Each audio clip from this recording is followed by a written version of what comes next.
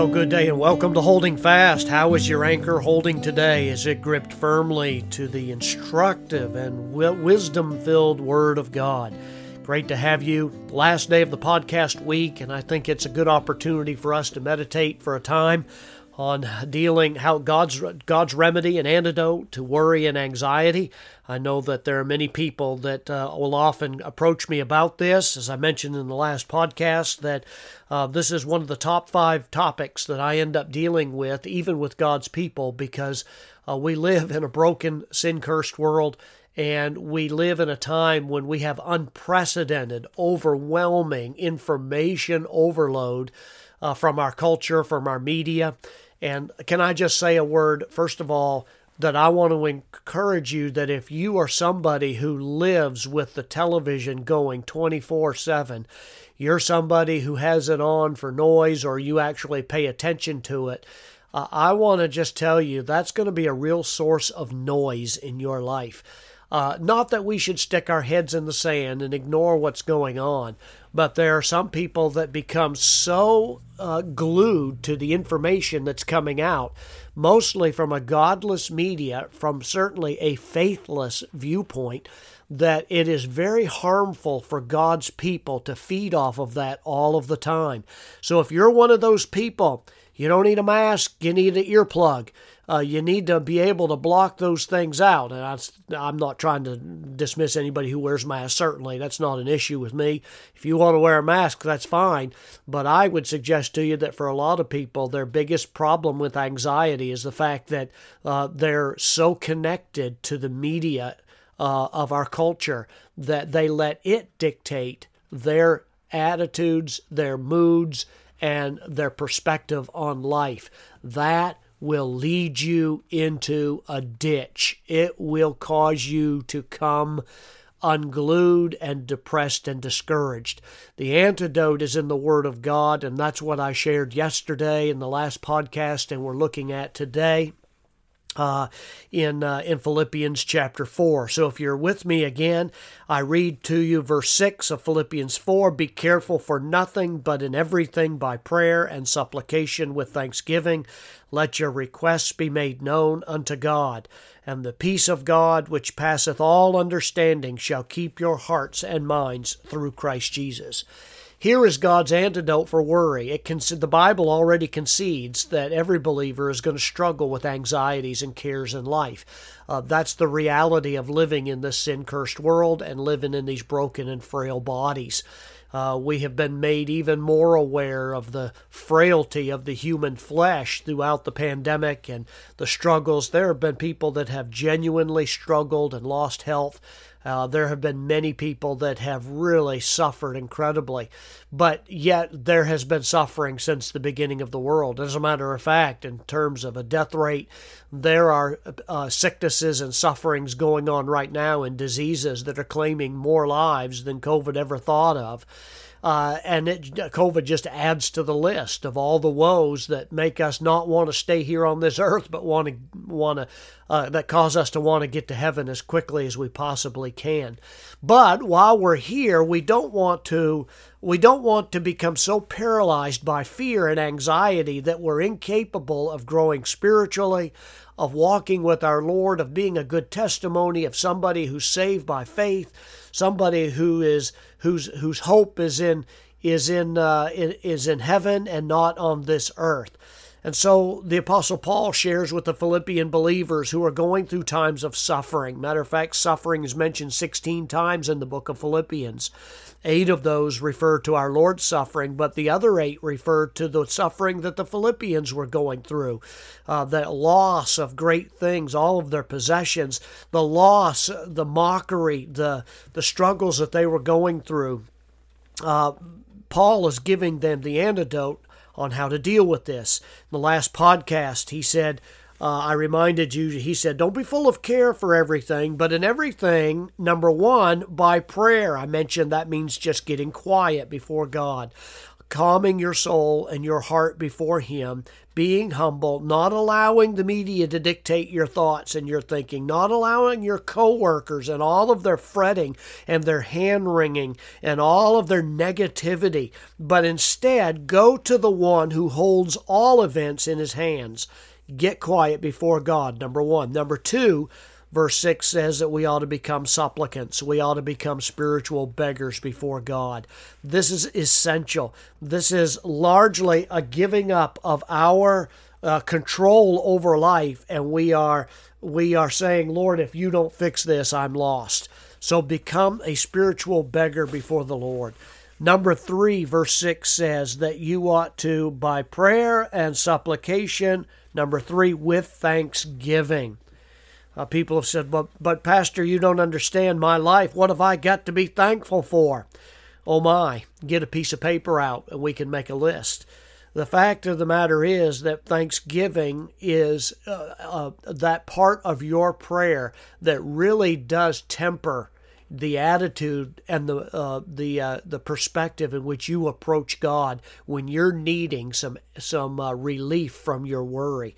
Thanksgiving is a wonderful moral cathartic. It has a healing effect to it that if we make that a part of our walk with the Lord, and certainly our quiet time before God where we need Him to come in and move in our souls, the Lord intended that for a great reason.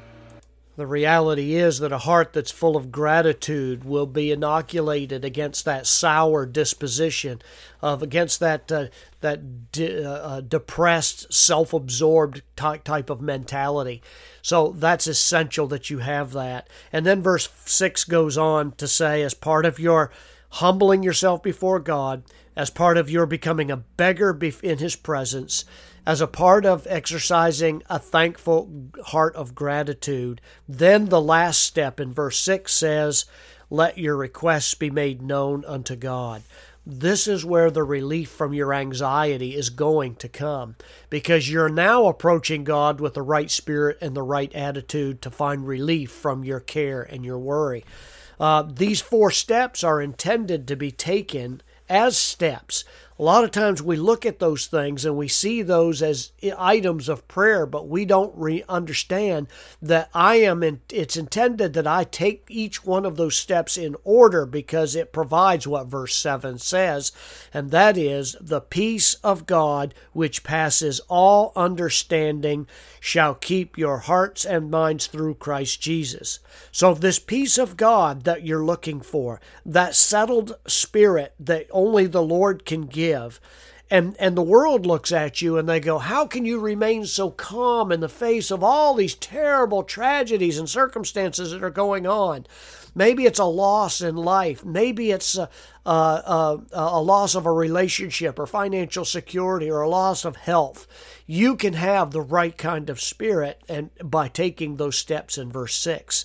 It passes all understanding, and it shall keep your hearts. Literally, it means it will govern your hearts, umpire your mind through Christ Jesus. Now, I want to end this podcast by calling your attention to Philippians chapter 4, verse 8, where the Apostle Paul says very specifically that there is a mindset that ought to dominate you as a believer. You know, when you fill your minds with untruths and negativity and falsehoods and misinformation, and when you fill your minds with a hopelessness, guess what is going to be reaped from that?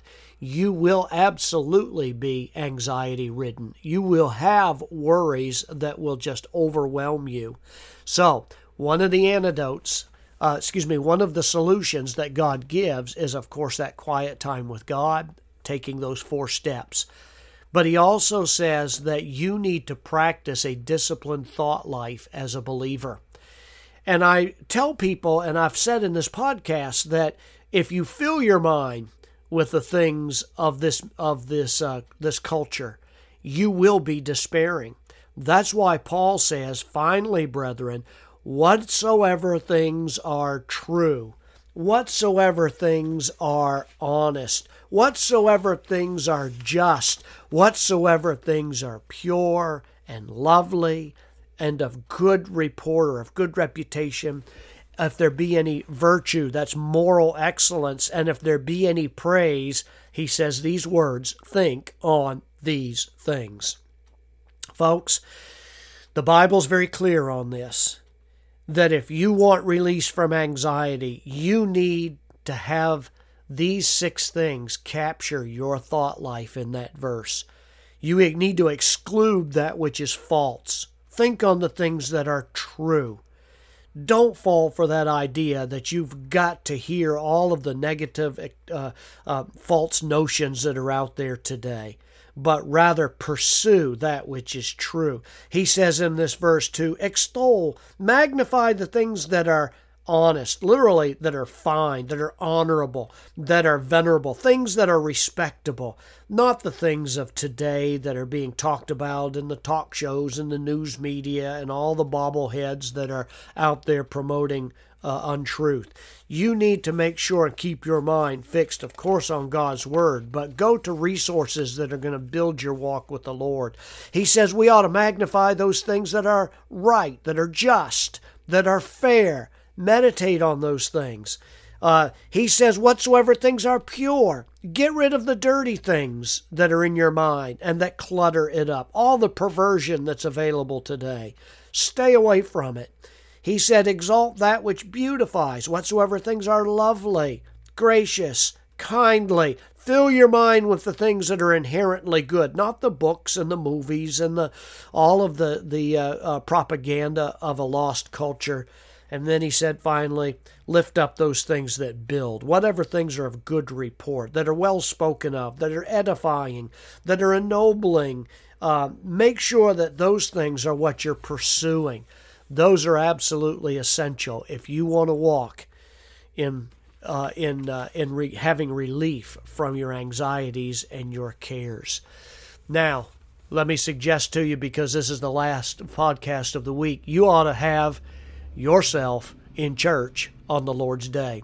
You ought to be in a Bible-believing church where you're hearing the Bible taught and applied to your life. People put so many other things as priorities in their life, and they look at me and wonder why they feel like they've lost God. I want to encourage you. The Lord's Day is the first day of the week. Get your carcass into church. Get in there and serve the Lord. Hear His voice spoken through the Scriptures, and then find out where you can have those resources that are going to help you to be a better servant of the Lord. God bless you. I'm praying for you. Walk with Christ and obey Him in every decision you make. God bless.